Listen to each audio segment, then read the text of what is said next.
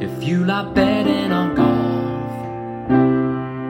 But everyone that you back misses the cut. Get some experts involved with all the stats and the tips and so much more. Cause it's the golf betting system, the golf betting system, it's the golf betting system podcast.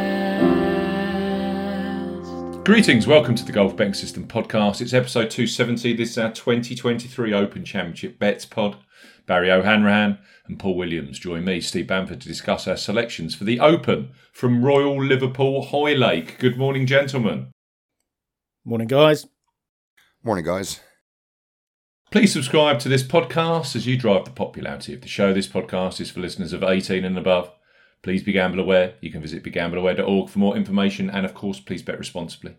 Visit our world famous golf betting system website where we have Paul's betting preview, my Open Championship research preview, recent major finish stats analysis, Open Championship form stats by year combined with current form, plus our brand new custom predictor where you can make your own tailor-made models. All of this content. I can't believe we do it. It's all completely free of charge with no paywall. We're available on Twitter. Barry is at A Good Talk Golf. Paul is at Golf Betting. I am at Bamford Golf. Subscribe to the Steve Bamford Golf YouTube channel where this podcast is available along with my weekly golf betting show. The Open Championship Golf Betting Show is already there, available to watch. Now, you guys as listeners power this podcast, so we need your 5-star reviews on Apple Podcasts. As ever, for those of you who leave a review, I will read them out at the start of a future show. Leave your name and where you are in the review. And don't forget, if you're listening on Spotify, press that 5-star button. Get us to 500 5 stars as quickly as we can. Right. This one is entitled 5 Stars Got Me Hooked on Betting Golf. I bet on golf for the first time last year after stumbling on this podcast. Their knowledge and insight on every tournament are second to none. I use their website and their predictor model every week. I've done better at betting golf than any other sport on which I bet. I owe my success to these guys and the useful information they share.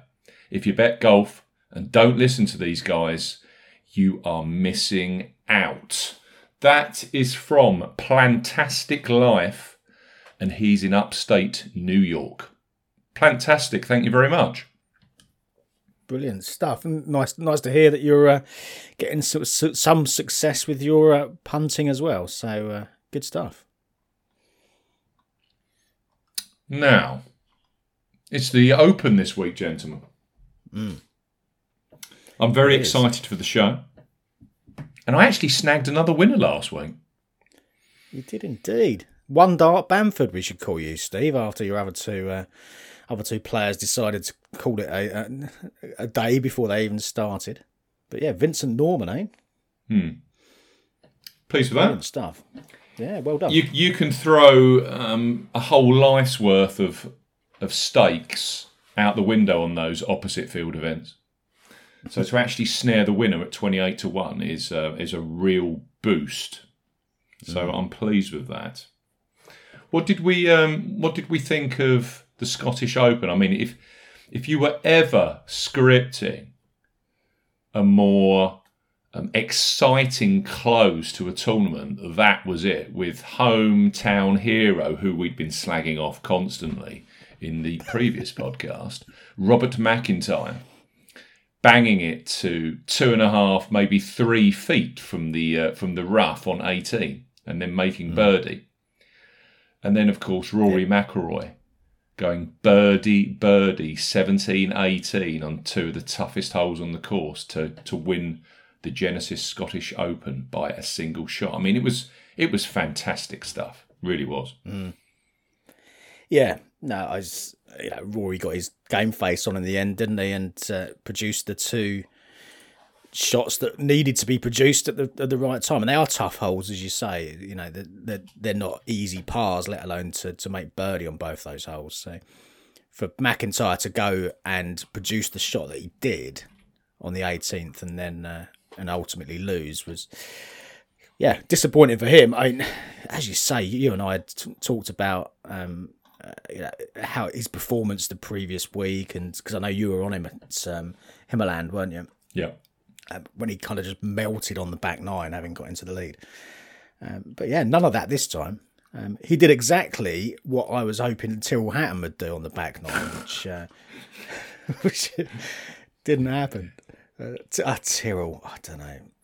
There's an awful lot of people on Tyrrell. I was on Tyrrell and screaming at him from Saturday onwards, really.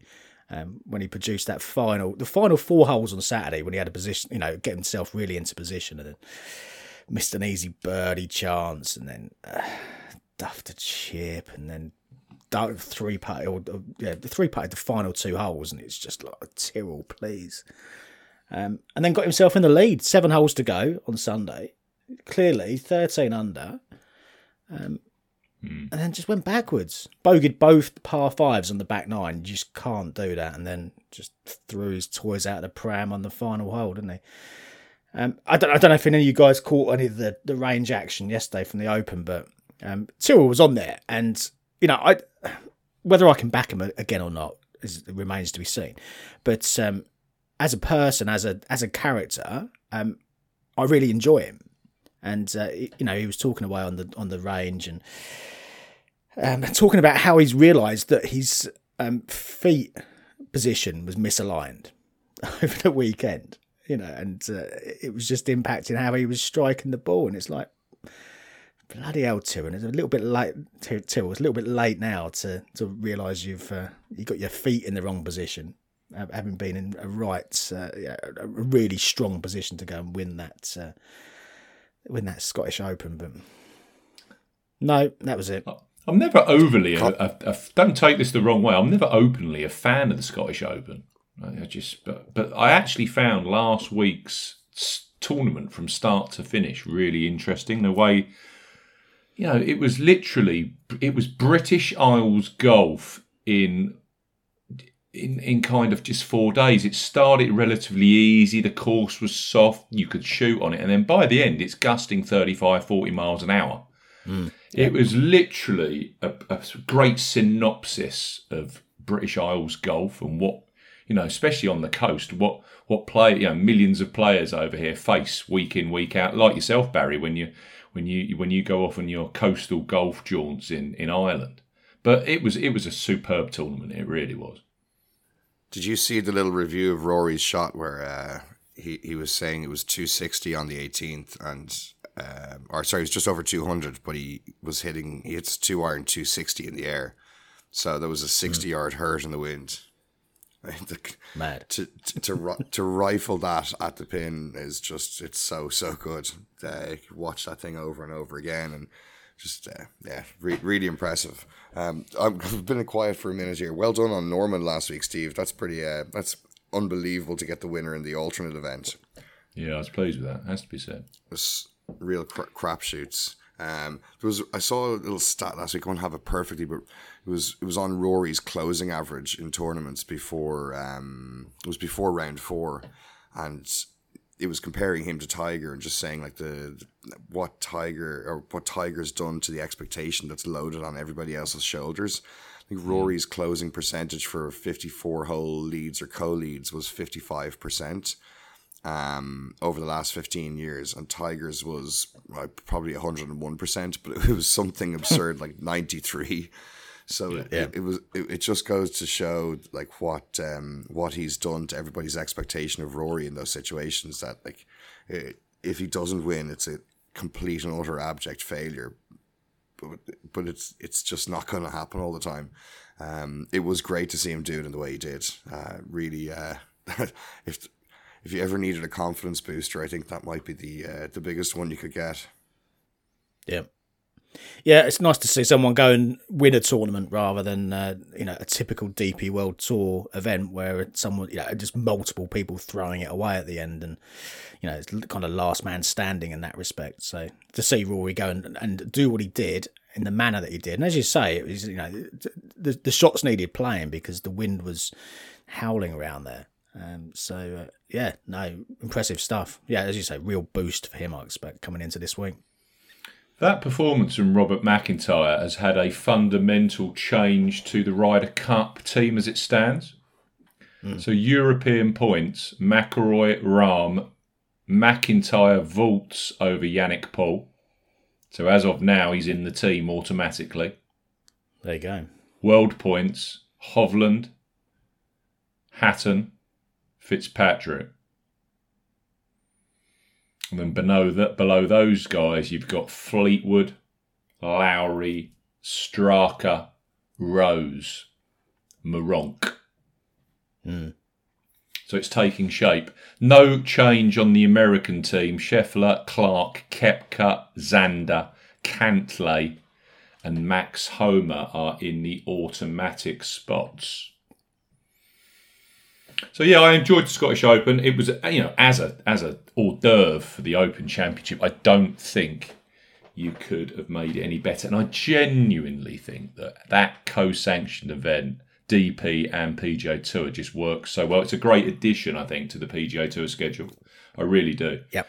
It's just completely different. Very, very knowledgeable crowd, and you just get a great mix of players that are contending in it. So I think the PGA Tour stars love coming across and playing that event.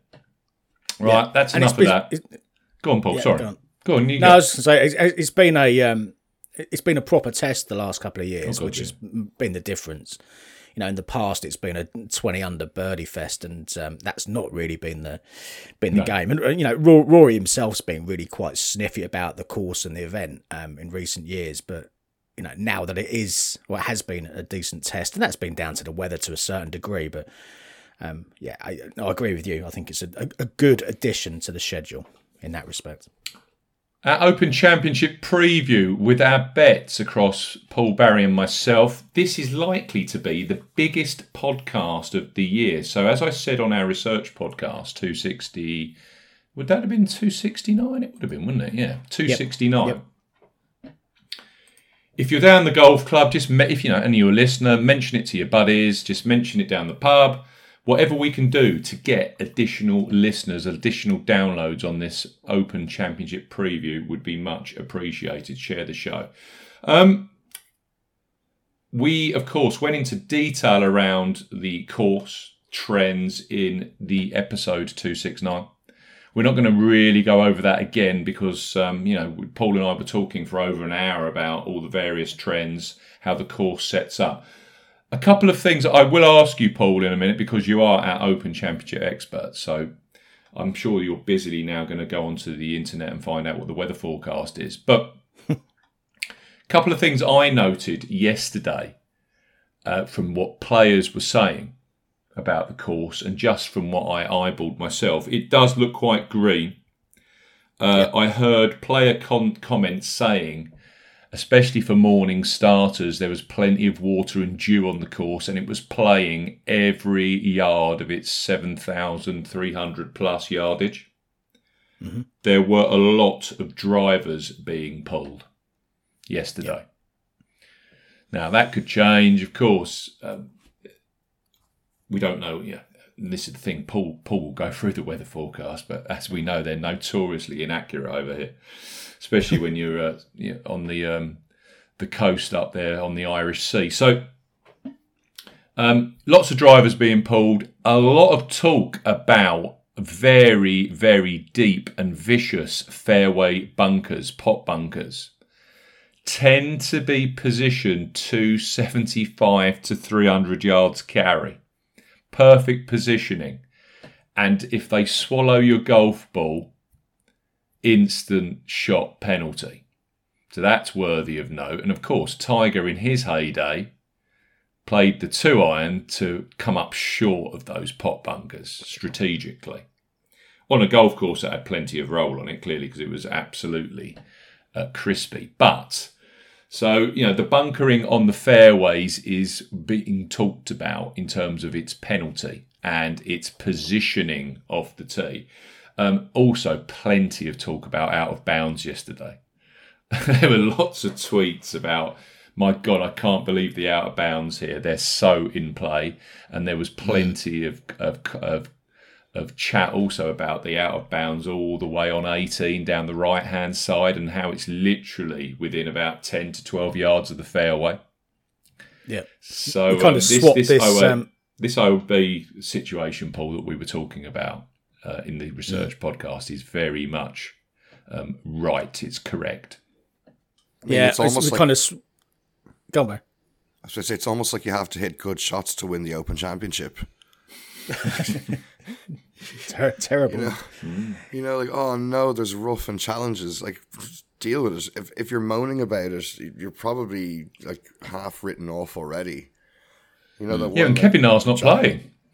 Yeah, I know. But remember, Jack used to say, or I think it was Jack or somebody used to say, like, if you hear, or Brooks as well, like, if you ever heard of somebody complaining about a course, like, they're probably losing a few shots to you already, just mentally. Or they might even not be able to win because they're just mentally, they're not in the space. So, I mean, everybody's playing the same course. You just got to get on with it. Yeah. That's my take on it. It's probably very basic and simple, but. No, I think that's right, Barry. I think what we've seen is with the US Open, you always have these pre-event images of the ball disappearing into the rough and completely invisible. Whereas this time, as you said, Steve, the images have all been about the out of bounds lines, which really do encroach on the. Not on the fairway, but literally just off from the rough, and there's going to be plenty of players who fall foul of that this week because they will have to pull driver. Cam Smith was talking about it on the range yesterday, and how he's going to need to play driver far more. Perhaps than he'd want to, and was that a little bit of fear in his eyes, given that we know he can be a little bit wayward with the big dog. It's going to be a decent test in that respect. So that's the kind of feedback I was getting back on the course. It did look rather green, rather lush yesterday. What have you seen in the weather forecast, Paul? Yeah, well, looking at it, compared to Renaissance, it's going to be a little bit more straightforward. I think it does look a bit calmer than last week in Scotland. Thursday, Friday, pretty consistent sunshine and showers. Northwesterly winds, which is kind of the prevailing wind there up on the Wirral. Maybe 10, 15 miles an hour. So it's going to be noticeable. It's not going to be dead calm, and that's a fact. What we do see over the weekend is the wind shift right round to the south, brings in some rain, brings in some drizzle throughout Saturday is the current forecast. So Saturday looks like it could be quite a wet day. And then Sunday, it shifts around again to the southwest, sunshine and showers, maybe 10, 12 miles an hour. So the temperatures this week, pretty nondescript, kind of 17, 18. So that's mid-60s in terms of Fahrenheit. I think the test will be that the winds will shift around. And this will mean from day to day, particularly from Friday through Saturday, there's going to need to be some adjustment on the way that certain holes are played, because ones that would have been downwind or crosswind will be the opposite. So it will keep players on their toes, I think, which is going to be a good thing to see. Whether it keeps a lid on scoring remains to be seen, because it's not going to be excessive. As I say, 10, 15 miles an hour is pretty much that's all in the forecast at present, but second guessing these coastal conditions can be a little bit of a dangerous game. So, let's keep a close eye on it, I think. Michael Kim on his tweets was saying that northwesterly wind direction makes the course play its most difficult. Now, take that as what it is. I don't know if that's true or not, but that's Michael Kim's comments yesterday. So, yes, interesting. Those actual wind numbers from what you've put in your preview and from what I gleaned aren't quite as strong as they were Thursday, Friday at the 2014 edition, if it was gusting 15 miles an hour max. I think on Thursday in 2014 we saw gusts up to 30, and I think on Friday it was round about that 15 to 20/25 mark. So, it's all swings and roundabouts, really. Yeah, and you get, the tides impact the wind as well. So, you've got to be ready in coastal conditions to expect, different conditions from hour to hour. And, a squally shower blows in, which is quite possible looking at the forecast, and there could be wind associated with that. So, whilst there doesn't look like there's going to be any draw bias right now, sitting here talking at 8 o'clock on Tuesday morning, never say never at the Open Championship. Jon Rahm was already saying in his pre-Open interview that I saw this morning that there's always a draw bias at the Open. Those are his words, and there you go. And also he was talking about how it would be fantastic for him to be the first Spaniard to win it since Seve, which got me worrying straight away, because I think the talk at the Masters was very much the same before he mopped that one up. Yes. So it's clearly on the spidey senses of Jon Rahm. Right, before we go into the players and our selections, in terms of best bookmaker for the 2023 Open Championship, we're highlighting Bet365, who are offering a default 8 places each way at 50 odds on the Open outright market. Right now, as we record the pod, they are offering extended market best odds and 8 places each way on market leaders such as Jon Rahm 12 to 1. Cam Smith, defending champion, 16 to 1. Victor Hovland, 20 to 1. Xander, 25 to 1. Lowry, 28 to 1. Spieth, 30 to 1. Morikawa, 33 to 1. They are also have the hugely popular Corey Connors at 80 to 1, as opposed to the 66 to 1 with William Hill. They're both 8 places each way this week. We recommend Bet365 if you are 18 plus and do not have a Bet365 sports account. You can find details of their current bet £10, get £30 in free bets, new customer promotion, plus a link through to that very offer with T's and C's in this podcast description. Don't forget to use the bonus code Paul. Sport30 is the bonus code. SPORT30. Sport30. When registering. And just as an aside, chaps, we always have a little look at Bet365. They have 2 bet boosts available right now. Shane Lowry, 28 to 1 to 33 to 1 to win the Open. And this one is really interesting. Rory McIlroy, 7 to 1 to 8 to 1 to win 2023 Open Championship. It's interesting with Rory because all of the money, given everything we've said about how he played last week, all of the money so far has been on Scotty Scheffler. Been an absolute sea of blue, and if he carries on the market carries on the way it is, Scheffler will end up favourite for this, which I think was pretty inconceivable with Rory walking off on Sunday evening with the Scottish Open trophy in his hands and coming to a course that he won back in 2014, the last time that Hoylake was played for the Open Championship. So I wasn't expecting that, but I can see people have decided to lump on the Scheffler each way option. I expect is the way they're playing it. Do you reckon there's almost a betting bias against Rory because he won the Scottish Open, and he might actually be favourite if he didn't win the Scottish Open? Because going back to back is a little bit tricky, and that's maybe factored in what people are doing. Yeah, well, it is, but we don't have to go back too far in history to find someone who's done that. Phil Mickelson did it back in, was it 13, I think, from memory. Yeah, 2013 won the Scottish Open at Loch Lomond. And then picked up the big trophy at Birkdale, I believe. Not Birkdale, Muirfield. It was Muirfield, yeah. Muirfield, yeah. And it was the same price both weeks, wasn't he? So 20 to 1 or thereabouts, and his price just didn't shift for the following week, and he went and won there too. And it would be a similar scenario with Rory because he's pretty much the same price this week as he was last.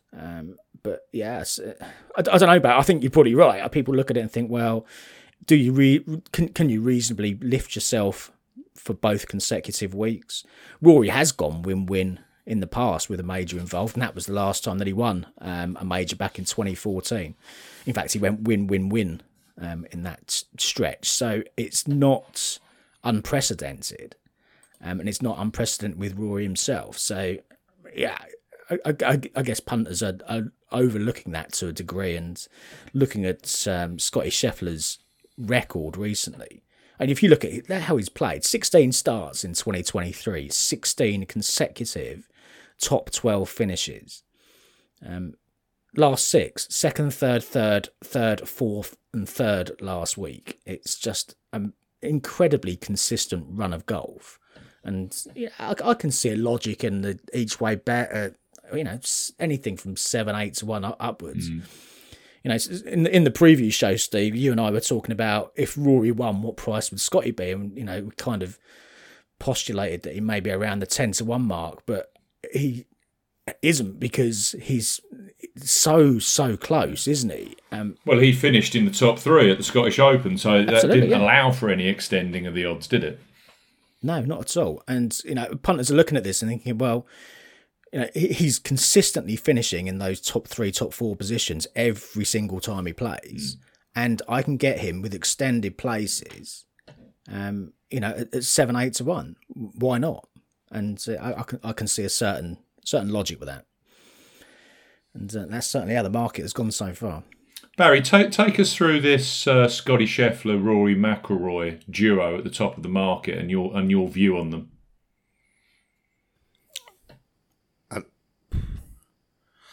I'd have initially, or just go, if I wanted to just pick one over the other, I'm picking Rory over Scotty Scheffler. Rory has more links experience, and that might just be the little edge this week. Interesting. But I mean, if I'm running that coin flip 100 times, it might end up like low 50s to high 40s, just because of how consistent Scheffler's been. I mean, Rory's not that far behind him in consistency either. When you look at his run, 7th, 7th, 9th, 2nd, 7th, 1st. So no. It's been obvious with Rory, isn't it? As soon as Rory finds the driver, all of a sudden the game comes together, and he's driving the ball great. I might be unpopular, but I pulled together my stats numbers for strokes gained over an 8-week period. I can go all the way back to Phil Mickelson when he won the PGA Championship in 2021. And players have won that major have all been in the top 25 on my strokes gained putting rank, or have had a top 5 performance the outing before with the putter. I mean, it's amazing how consistent this number is. It worked exactly for Wyndham Clark, who was 66 to 1 to win the US Open, because he was in the top 20 for putting, and in the week before at the Memorial, the outing before, he was in the top 16 for strokes gained putting. So that tells you you've got to be putting well to win a major. Scotty Scheffler right now is putting worse than Gary Woodland. He is in the bottom 10 of my analysis. And last week at the Scottish Open, he was 132nd of the full field for strokes gained putting. So, on that basis, I'm with you, Barry. I personally would prioritise McIlroy over Scheffler if I was picking one of the top 2. McIlroy is sitting in my analysis 17th for strokes gained putting, and last week he was 36th for strokes gained putting. So he had a positive week with the putter last week in Scotland, winning the title. So I'm with you, Barry. I would take McIlroy over Scheffler on those numbers. I think it will come down to the pressure, I think, that Rory puts on himself and the expectation. You've got to go all the way back to 2014 now, since he won a major championship, and he's had chances since. There's been a lot of implosions, if that's the right word to use, because I use it advisedly. He started some events, he started some majors off really poorly and then recovered. There's been, some the other way around where he's been in the mix and then Sundays have just not happened. And, had he not won the Scottish Open from the position that he was in last week, that would have gone down again as another, another event that Rory should have won that he, kind of threw away ultimately. Now, he didn't do that. Can we go back? Can we go back to the tweet about Tiger's expectations, though? and the expectations you put on Rory. Like, you can't win 100, even close to 100% of them. No. Didn't you say 55%? 55%, which is astonishing. Yeah, it's not exactly a bad conversion rate, is it? No, but he seems to do it one way or another in the most dramatic fashion, which I guess is what has us talking ad nauseum about it, like, and really being massively disappointed when he doesn't win. Just trying to take a bit of heat off him there, Paul. Got to defend him a little bit. No. There's arguments you can make either way, and undoubtedly he's playing good enough golf to win, and undoubtedly he's got the talent and the game to win here. When he won here in 2014, it was similar enough conditions to correlate to this week. I think it was pretty soft underfoot. Yeah. He opened with 66, shot 66 in the second round, and just raced off into the distance. Now I know he got clawed back a little bit towards the end, but by that point he was, far enough away from the field that it was going to take something monumental for someone to catch him up. Could he do the same thing here? If he gets off to a fantastic start this week, then it could be a one-horse race. We shall see. Personally, if I were picking one over the other, I think I'd be the same camp as you guys. I think I'd be picking Rory over Scheffler. But I can see the logic in an each-way bet on Scheffler, because he has been so consistent and the each-way options are out there. He's been it's just an auto payout, yeah. But here's the thing. If you're considering an each-way bet on Scheffler, are you kind of just leaving a little bit of potential profit on the table when you're doing each way at that short an odds? That would be my view on it. I'd be at those odds, I'm chasing a win-only bet. Yeah, I get that. But then Scheffler's not winning, and he's the week that he goes out and putts even reasonably well, neutral. That's all we need. Yeah, neutrality. He'll absolutely walk an event, but he's not doing that. And Steve kind of articulated that with the numbers a second ago, and I can see Scotty Scheffler finishing 3rd, 4th, 5th again this week.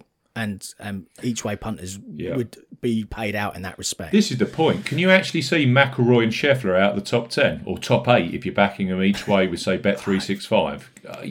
I can't see a world where both of those aren't near the top of the leaderboard. Yeah, it feels unlikely, doesn't it?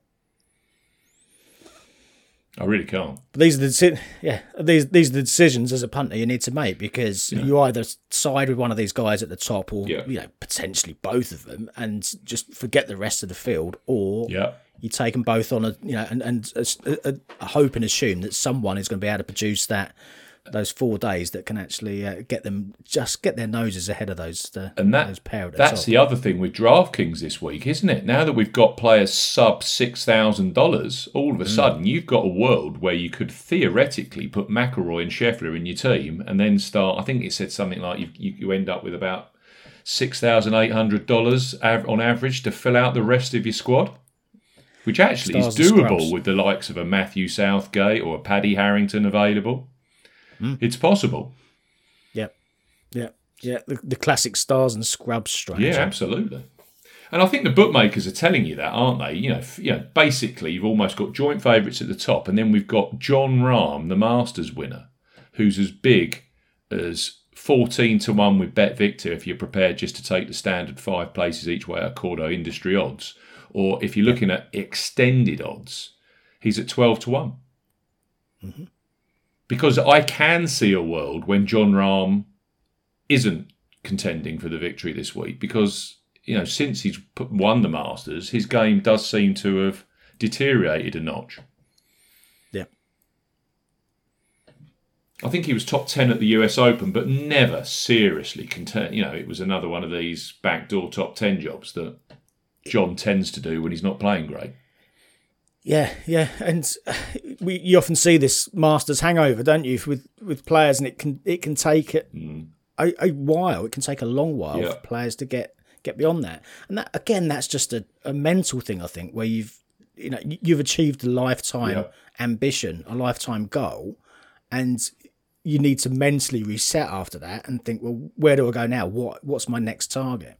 the Open Championship is a fantastic target, but whether that is something that he doesn't give the impression that he's been working up towards that to justify a punt, in my view. I looked at that, I looked at that whole green jacket symptom, if you like, before the US Open and completely ignored it, because I put Jon Rahm up at the PGA Championship, the second major, because I looked at that where to play, and most of the players actually didn't win till the following year, calendar year, and there were a few like Adam Scott. Adam Scott, I think, won in a FedEx Cup playoff, was his next win after winning the Masters in 2013, 2012? Mm-hmm. Only Spieth blew it up. Spieth clearly went. He won the US Open after winning the Masters, and that's the route I took with Rahm winning the PGA, and that backfired badly. The other one I'm thinking of just talking about quickly is Cam Smith. I think, if you were looking for an open venue that wouldn't suit Cam Smith, this one's right up there. So for me, Cam Smith, he was on the short list here. I put a red line right through Cam Smith. I just don't think this course, with its absolute necessity to drive the ball well and straight, this just is completely the antipathy of what Cam Smith would want. Yep. Yeah. Even though he won on the Live Tour, didn't he, last time out? The driving accuracy stats that we got from that, it was all about the short game and the putting, which when Cam Smith wins, it does tend to be that. So if you're trying to match courses and course conditions and style of play and strategy to a certain type of venue for Cam Smith, then it doesn't feel like a good fit to me either, I must say. Other thing of note, I couldn't find, and this is out of your preview, Paul, and clearly the research that I did, I can't find an Open Championship winner for a long time that was shorter than 16-1. No. And that was Jordan Spieth, and if I remember correctly, he was favourite at 16-1 in a very open affair. It does tend to be that, just kind of that next tier down in the betting, doesn't it? Where there's a nice rich seam of winners if you can pluck the right ones out. Well, that takes us to 20-1 on the betting board right now. So over to you, Paul, because I know that you've got a selection around this point that you've placed in your betting preview this week. Yeah, he has. Yeah, in terms of my preference, I've kind of slotted him in second, but that's. In terms of overall stake, it's neither here nor there. I've backed Brooks Koepka. Now, I took him with 10 places at 18-1, depending how you want to play it, and you get these same questions each week. 20-1 you can take with 8 places, 22-1 if you want to take fewer each way places. I placed him with 10 with 18-1. That's how I chose to play it, but each for their own. Now, with Brooks, what you need to overcome is the fact that historically, 8 out of the last 10 winners have played an event the week before the Open Championship. So there's a stat there that would suggest a warm-up event is a really good move. Now, if you apply that to this year, that would exclude every single live player because they can't have played last week. Yeah. If you get as brutal as that, then you're just going to put a line through every live player. And I think for me that would be a huge mistake because Brooks, he doesn't particularly like playing the week before a major anyway. He tends to like to put his feet up and come in really fresh. And that's not been a particularly bad strategy for Brooks Koepka, is it, over the last few years? 5 times now major champion. Talking about Rory, all 5 of those major championship wins have come since Rory won his last major championship title. In terms of the way that you'd look at major history and statistics, I know there's a statistic on the predictor for major performances over the last 5 years. Brooks is right at the top of that, as you'd expect. If you strip out players who've only played one event on their recent major starts, then again, Brooks is right up there on the data that's on the site this week. So you can't ignore him at a major championship. He is a major machine in that respect. Second at the Masters this year, won at Oak Hill, as we know, because we were all on him.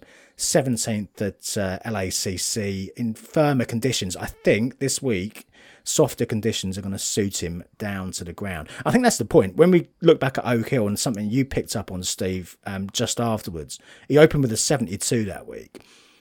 The rain started to come down, softened the course up a bit, and Brooks just absolutely took off from that point. And he never got that at LACC. And we knew, to be fair, we knew he wasn't going to get that, because that course was always going to be absolutely criminally firm and fast up to the greens, and it was. Yep. So yes, this is a far more accommodating Brooks Koepka setup. I think so. I mean, nobody could live with those final 54 holes from Brooks at Oak Hill. He was just a step and a level beyond. In terms of Open Championship form, 4 top 10s in the Open from 8 starts. He was third after day one here back in 2014. Bear in mind, back in 2014, he was largely a European Tour player at the time. It was way before his career really took off. He drifted down after the first day, but he showed some promise here at least. The number that got me, he was third at Valderrama a fortnight ago on the Live Tour. Second that week for total driving, third for ball striking.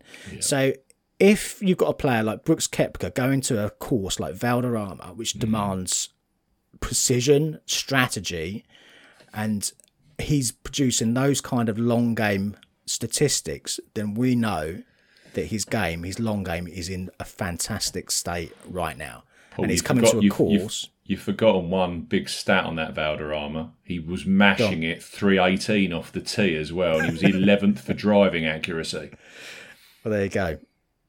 Yeah, perfect. And if you come into a course where you're going to need, and to what you said, you're going to need to pick driver up this week. You can't navigate around this course with irons because it's going to play too long in that respect. So you've got to take a chance, and you've got to be working away to miss these bunkers from off the tee, and keep yourself in bounds as well. And if you've got a player who's hitting it long and hitting it straight enough and doing that on a course like Valderrama, then I think coming here this week, he will be incredibly confident that he can repeat that and continue to contend at major championships. So for me, Brooks, an absolute auto bet this week. Yeah, I'm on.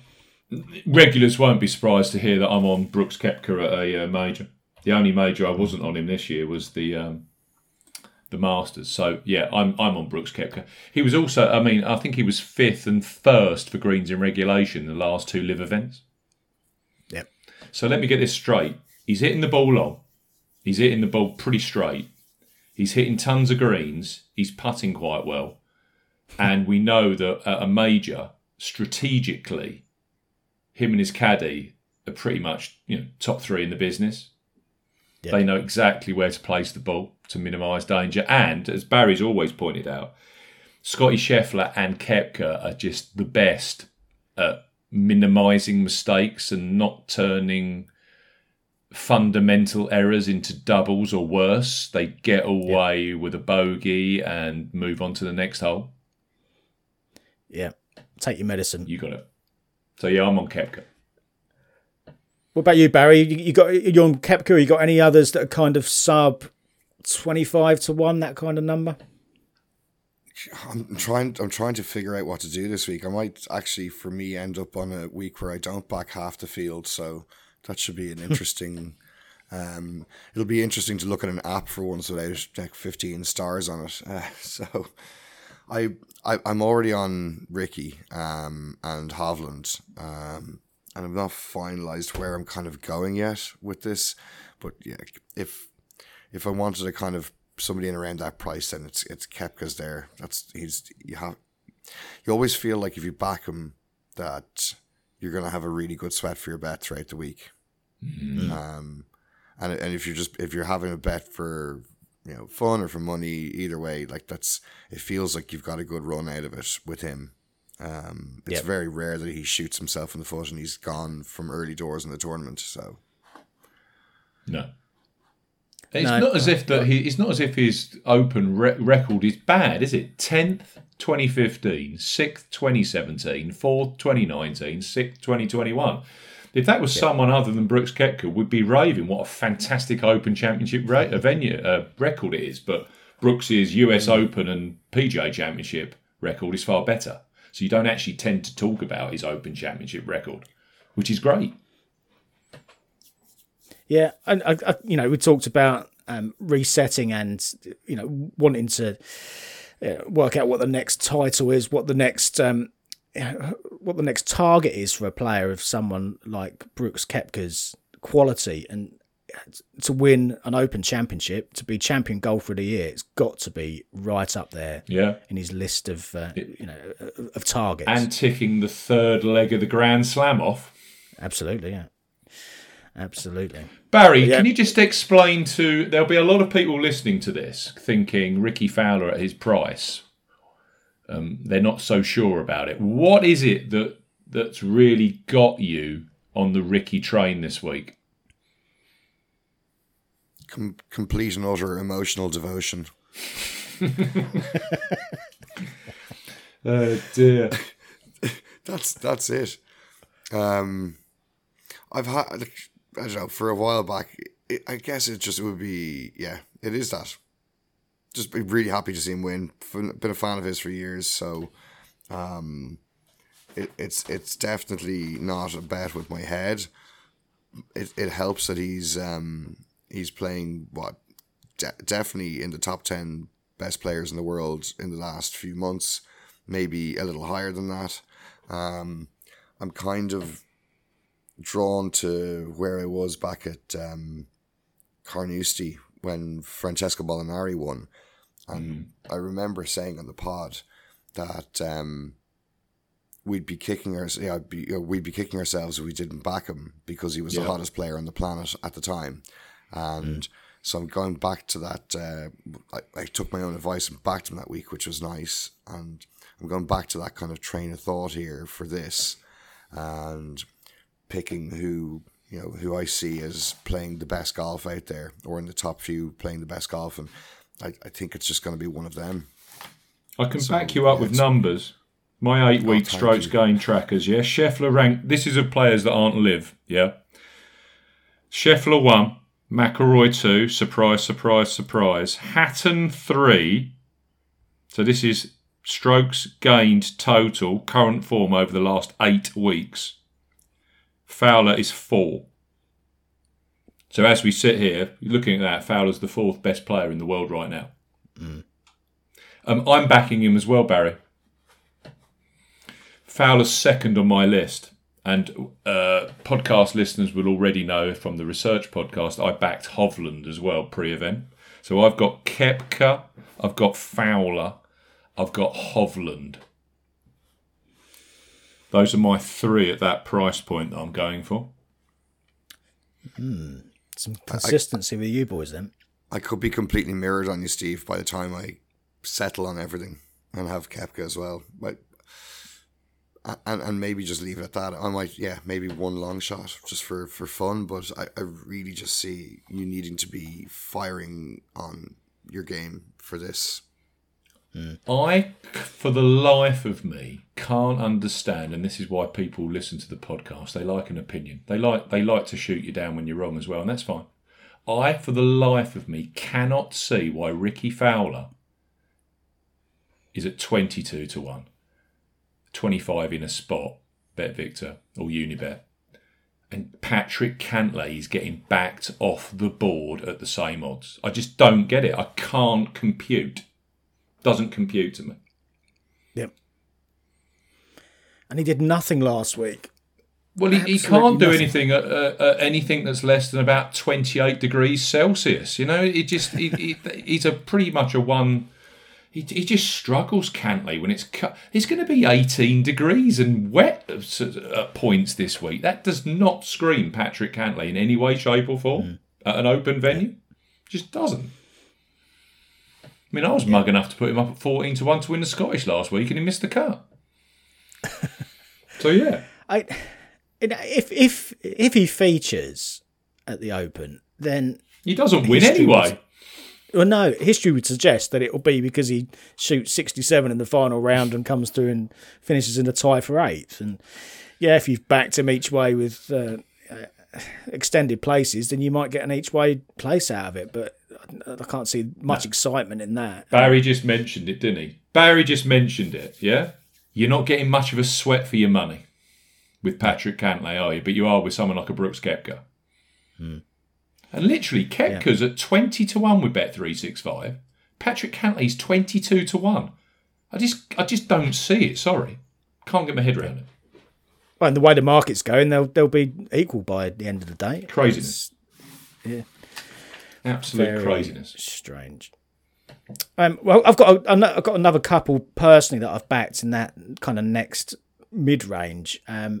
Colin Morikawa I've backed. I took him at 35-1 with 8 places yesterday, and that was with 365. 30-1 now has been nibbled in a little bit. Now Morikawa increasingly looked like a winner, an impending winner over the last few weeks and months. He lost that playoff to Ricky Fowler on his last start at the Rocket Mortgage. If he'd have won that, then statistically, in going back to every metric that we talked about on the preview pod, he would tick every single box. Yeah. And look, if you dissect his Rocket Mortgage performance, that fits perfectly for this. 2 eagles, 21 birdies, 1 bogey over the course of the 4 days. That, for me, is a great blueprint for what a winning performance could look like here. Maybe a bogey or 2 more, but certainly you're going to need to make a couple of eagles or quite a few birdies this week to get yourself into the position, get yourself into the winning score, kind of mid-teens under par, I think, it's going to be good enough to win this. Par 5s historically have been important for this. Woods was 14 under for par 5s when he won here. Rory was 12 under. Of course, they've changed the 10th hole to a par 4 now. It's a long par 4 rather than a 5, so it's a par 71 course. However, you're still going to need to go and score. You're going to still need to make some birdies and eagles on the other par 5. So Morikawa, 5th for the season for par 5 scoring. He was 10th at the Masters, 26th at the PGA, 14th at the US Open, nice and consistent. And he's been off watching the tennis at Wimbledon for the last week or so. Others have been toiling around Renaissance. He's been putting his feet up, ready to come here, ready to win a 3rd major, in my view. And quite happy to take him at that kind of mid-price. And as you said, that kind of juicy price where a lot of the winners tend to come from, for sure, at the Open Championship as well. We said in one of the trends, didn't we, Paul? I think there's a significant amount of recent winners that played either the Scottish or the Irish Open. Mm-hmm. But you can also find a contingent of PGAers, including Francesco Molinari, who came straight from the John Deere Classic and won this. Jordan Spieth won the Travellers before he won this. You do get that trend. Zach Johnson was another, wasn't he? I think he went 5th at the Travellers and then 2nd at the John Deere Classic or something like that. Got off the plane, won at St Andrews. So that's the other way in for this. Someone that was absolutely on red-hot form between the US Open and the Open Championship at a PGA Tour event in America. Morikawa just ticks, doesn't he? 2nd in that playoff, with Adam Hadwin. And also, of course, Ricky Fowler won. The other thing that I've noticed with Morikawa, the putter's working. Yeah. All of a sudden, Morikawa's making putts. He was in the top 25 for strokes gained putting at the Rocket Mortgage Classic. He's just outside the top 25 of my rolling strokes gained putting metric, but that includes Libsters. So take away Libsters, he's in the top 25 of players that are regularly playing rather than just one-off performances. I'm sorry to say this, I sound like a complete and utter sheep, but I'm on Morikawa as well. Well, this is going to go horribly, horribly, horribly wrong. Yes. You can only. But 35-1, 8 places each way yesterday on Colin Morikawa was a gift. Yeah. And he's still 30s in most places. I mean, I still think that's an amazing price. Yeah. He's longer than Shane Lowry. Please. Please help me. You're going to follow us in, Barry? He doesn't like Colin Morikawa, so he'll probably say no. He's so, yeah, I don't know. The personality doesn't pop for me, but I had a fearful saver I just put on the exchange, just to cover him off, him off in case he just goes and turns into a robot this week. I've said since the start, this Open Championship seems to have been going on for 3 weeks for me, doing podcasts and shows. I was on Pat Mayo's show last week, and I said to Pat, this statistic of when you miss the fairway, distance by missing the fairway is, I think, critical this week. And Colin Morikawa is number one on the PGA Tour. When he misses, he doesn't miss by a lot. And he is sufficiently long enough, to gain strokes off the tee this week. Sufficiently long enough. But he's iron straight. Perfect. It's just the perfect model for this golf course, in my opinion. Yeah. As long as he hits plenty of greens. The chipping game's not the best, but we all have weaknesses. But I think Morikawa was really, really suited to this golf course. Yeah, I think he's a live play for this week. He's got a real chance, I think.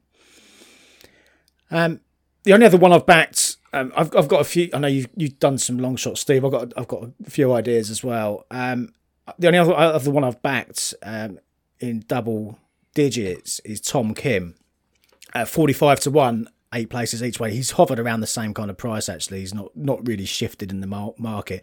A lot of the movement in the market came anti-post as he was playing well last week at Renaissance. Now, I remember when you put up Colin Morikawa when he won the 2020 US PGA Championship, Steve, and you quoted Sir Matt Busby then in your preview saying, if you're good enough, then you're old enough. And I think in that respect, Tom Kim fits that analogy, fits that statement very, very clearly. Only 21 years old, but this guy turned pro at 16, didn't he? 11 wins worldwide already for a 21-year-old. 2 of them on the PGA Tour last year. And he's got an incredible career ahead of him, in my view. 8th at LACC last time in the Major Championship. That was his best major finish of his career so far. Finished 3rd at Renaissance last year. Absolutely loved it. He was 6th at Renaissance this week, just gone. And that was with a final hole double bogey. That final hole, Tom was just trying to get out of the way so Rory could mop up and have his chance to win the title with his 10-footer, and he ended up 3-putting that, and kind of took a little bit of the gloss off of his finish there. But we talked about Hatton hitting the lead. Tom Kim hit the lead on Sunday as well, and he was another one who had a live chance to win that tournament. For the season, top 7 for greens in regulation, top 7 for driving accuracy on the PGA Tour. He's got the perfect game for this, in my view. If he's going to go and improve on his his major championship record, then this could be the week that he again pushes on that personal best from 8th last time at LACC to something even stronger and potentially even pushing for the title this week. So as an each way punt, 45-1. Tom Kim, quite happy to take that. Theoretically on Tom Kim, if you're looking for major success with Tom Kim, I reckon the Open Championship suits him far better than any of the American-based majors. Tom Kim at the Masters, 8,900 yards in reality. Well, maybe not 8,000, but 7,900. Yes, I think he played well this year, didn't he? But it's probably too long for him. PGA Championships tend to be these huge driver fests. Might get, if he can get a shorter PGA like they played up in San Francisco a few years ago, he's definitely live. But this is what I'm saying. For a guy who thrives on medium to short golf courses, the Open Championship is going to be the best setup to win a major, in my opinion, for Tom Kim. No, I agree. Now, I don't say that's this week, personally, but I can see your logic 100%. Yep. mean, Tom Kim winning at Bethpage Black, say a PGA Championship, is just not happening. It just isn't long enough. And I know he's young and he's going to develop his driving distance, but a 7,300 yard medium to length golf course is more his jam. Has to be. Yeah, with an emphasis on accuracy over pure power. I think that should play into his hands quite nicely. Here's my short list for this, right? Clearly, I've pre-backed Hovland. Said that. Scheffler, Koepka, Fowler, Xander, Rahm, Cantlay, McIlroy, Cam Smith. I know it's all the favourites. Tyrrell Hatton, Wyndham Clark, Tommy Fleetwood. And that was from a tweet I saw ages ago, or last week, saying that the last how many winners of this had all averaged something like 2.3 strokes gained per over the last period of time. I don't even know the details, but I do know the list. I've gone for Koepka, tick. Fowler, tick. The other one I'm going for on this list is Wyndham Clark. Mm-hmm. I can't, again, I'm some of the pricing this week has kind of shocked me. And Wyndham Clark, I'm not as shocked as Wyndham Clark being the price he is as compared to Patrick Cantlay and Brooks Koepka being the same price. I mean, that's just ridiculous, sorry. But Wyndham Clark at 50 to 1 with Bet365, 8 places each way, I think is a cracking bet. Won the US Open, seems to have lifted himself to a whole new level. Bearing in mind he's second in the Ryder Cup qualification process, and we're finding him at 50 to 1. Yeah, played the Open last year, made the cut. Numbers that I like from last week in Scotland: 20th for off the tee, 19th, 18th for approach, 7th for tee to green. Could not get on with the greens. He was 3.6 negative on the putting. So that's positive for me. He was also 12th for total driving, 10th for ball striking. So yeah, I think Wyndham Clark at 50 to 1, I could see Wyndham being in the mix this week, as certainly to get a top 8 finish. Yeah. So Wyndham Clark's the last one for me. Yeah, it was tempting, I must say. And if you take away the last few holes, he was actually far higher up the leaderboard at Renaissance than his final position actually would suggest. So yeah, can see your logic. Now you've got 3 triple-digit or longer prices as well, haven't you? I have. I was having a fish around yesterday for some value at big each-way prices. The first one I got was Corey Connors, and I managed to snag him before he was backed off the board at 100 to 1 with Bet365, 8 places each way on Corey Connors. And I've put here in the commentary, where out of bounds on 6 holes will cause carnage, as will long fescue just off the fairway. The transition between fairway, 2 to 3 yards of 2-inch long fescue and long knee-high fescue is amazingly short in distance and stark in result. This is the point. You basically can miss a fairway by 3 yards and you are in serious trouble here.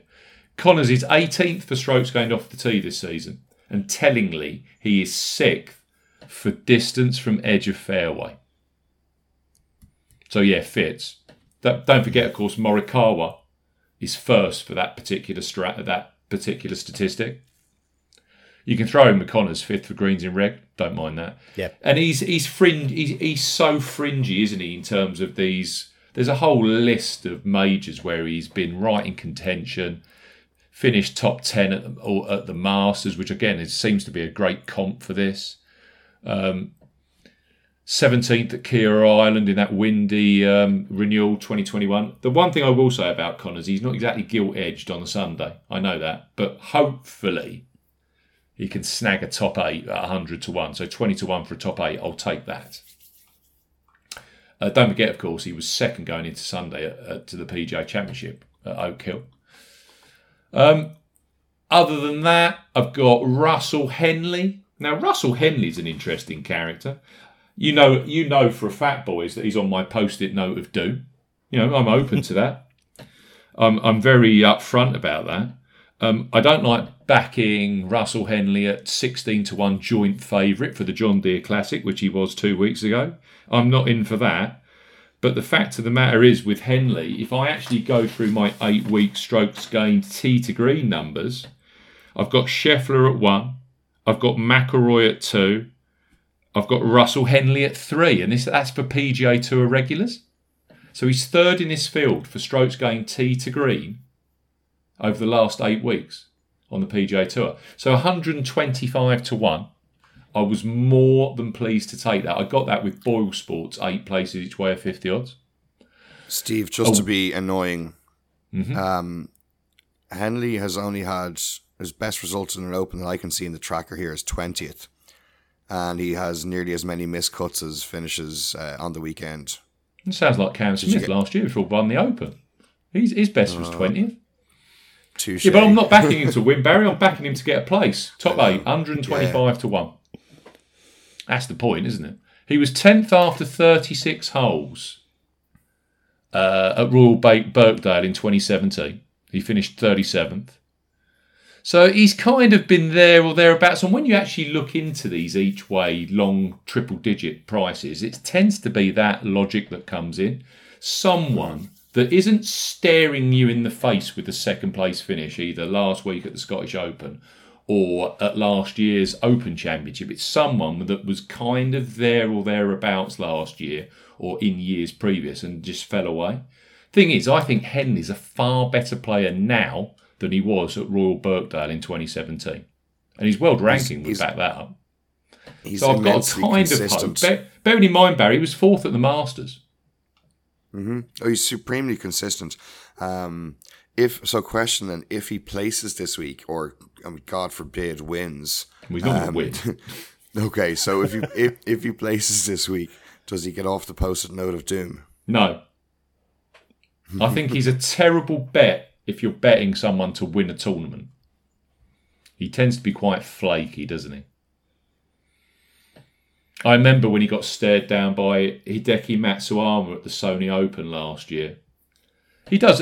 I mean, I think he's had 4 or 5 PGA Tour victories, so he can win, but it tends to be lower grade events. I don't foresee him winning the Open this week, but I tell you what, 125 to 1, I was prepared to take that. I think Boyle Sports know what they're doing, because when I looked at 10 places each way, I think he was 100 to 1. They'd lopped 25 points off of it. That is the price you're playing with 8 places. So, yeah, 125 to 1 on Henley. And the other one I took, 150 to 1 with Boyle Sports, 8 places each way of 50 odds, was Denny McCarthy, who I think is making his Open debut. But again, he's playing some fantastic golf this season. He was 6th at the John Deere Classic 2 weeks ago when I was on board. 7th at the Travellers before that. That was a designated tournament with the best field. And then, of course, he was 2nd at the Memorial Tournament, where he lost in a playoff to Victor Hovland. Again, another designated tournament with just pretty much a mini major field in it. So a 2nd, a 7th and a 6th. He's 14th in terms of Ryder Cup qualification. I don't see him getting into the Ryder Cup, but that just shows you how well he's been playing. He's only just behind Ricky Fowler in terms of Ryder Cup qualification, and he's ahead of Tony Finau. So I took 150 to 1 on Denny McCarthy, who, just out of interest, was 8th for driving accuracy, 4th for total driving, and 4th for greens in regulation. You can throw in 3rd for ball striking at the John Deere Classic last time out. So for a player that's an absolute whiz around the greens, probably the best putter in the world, and he's got those kind of tee to green numbers, Denny McCarthy, 150 to 1. I'll take a punt on him. So there's 3 for you that were triple digits. Connors no longer is. McCarthy 150s, Henley 125 to 1. Connors right now, as we said at the top of the show, there is some 80 to 1 about him still with Bet365 right now. Any other bets for you two? You go first, Barry, if you've got a long shot now. I've got 3 names to consider after that. I like the Denny McCarthy one, Steve. I was kind of thinking about that myself, but I've nothing else on the long shots right now. So over to you, Paul. three names that caught my eye. If you just fancy a couple of quid each way, Matty Jordan, 250 to 1. Jordan's a Hoylake member. He qualified for this through the final qualifying process. Dream come true for him to be playing on his home course on an Open Championship. He's been top 20 last 3 of his last 6 starts. So. And got the right kind of game, I think, to play well here. So Matthew Jordan, 250 to 1. Ewan Ferguson, 350 to 1. Ferguson, he won the boys amateur here at Hoylake 10 years ago. He won twice on the DP World Tour last year, 4th at the Belfry recently, 12th last week in Scotland. He topped the field for scrambling last week in Scotland, Ewan Ferguson. 350 to 1 is a big price for that player. The other one, Matthew Southgate at 500 to 1. He's another one who got through final qualifying, 10th at Himmerland the week before last. And he had a shot at a 59 in the final round there. Got to the final hole and had a chance of a birdie to shoot 59. So playing some great stuff. Missed the cut last week, 500 to 1. But he's got a great links record. He loves links. Matthew Southgate, 2nd at the Dunhill Links, 4th and 2nd at the Irish Open over the years, 6th and 12th at the Open Championship in the past as well. So when he's on Matthew Southgate, he can get himself into the mix on a links course, regardless of the opposition out there. So 3 to consider: Southgate, Ferguson, Jordan. The ones I've backed at the top of the market: Morikawa, Koepka, Tom Kim, for reference. That's me. All done. Let's recap then. So, if you've made it this far, listener, we're on Twitter. Barry's at A Good Talk Golf. Paul is at Golf Betting. I am at Bamford Golf. Give us a follow on Twitter. That would be fantastic. And of course, if you are listening on Spotify, press that 5-star button, and it'd be great to get a 5-star review from you on Apple Podcasts. Right. Good luck with your bets, chaps. It's been a very enjoyable show. I hope they go well. Yeah, best luck, boys. You too. Thanks for beaming in, Barry. Much appreciated on the Open Championship preview. I hope your bets go well, listeners, and your DraftKings teams. We will be back next week with a post-Open Championship hangover. Paul, what event have you got next week? Have you any idea? I haven't looked past at all. I've no idea what's going on. No, you've got the 3M Open. No, there's nothing in the schedule for 3 weeks on the European Tour, the DP World Tour. So I'm fully expecting an announcement tomorrow, probably with a kind of a Canary Islands swing or something to prop up. But as it stands, there's nothing in there. So it could be a blank week. We'll be back next week with our 3M Open show. See you again soon. Cheerio. If you like betting on golf, but everyone that you back misses the cut, get some experts involved with all the stats and the tips and so much more. 'Cause it's the golf betting system. The golf betting system is the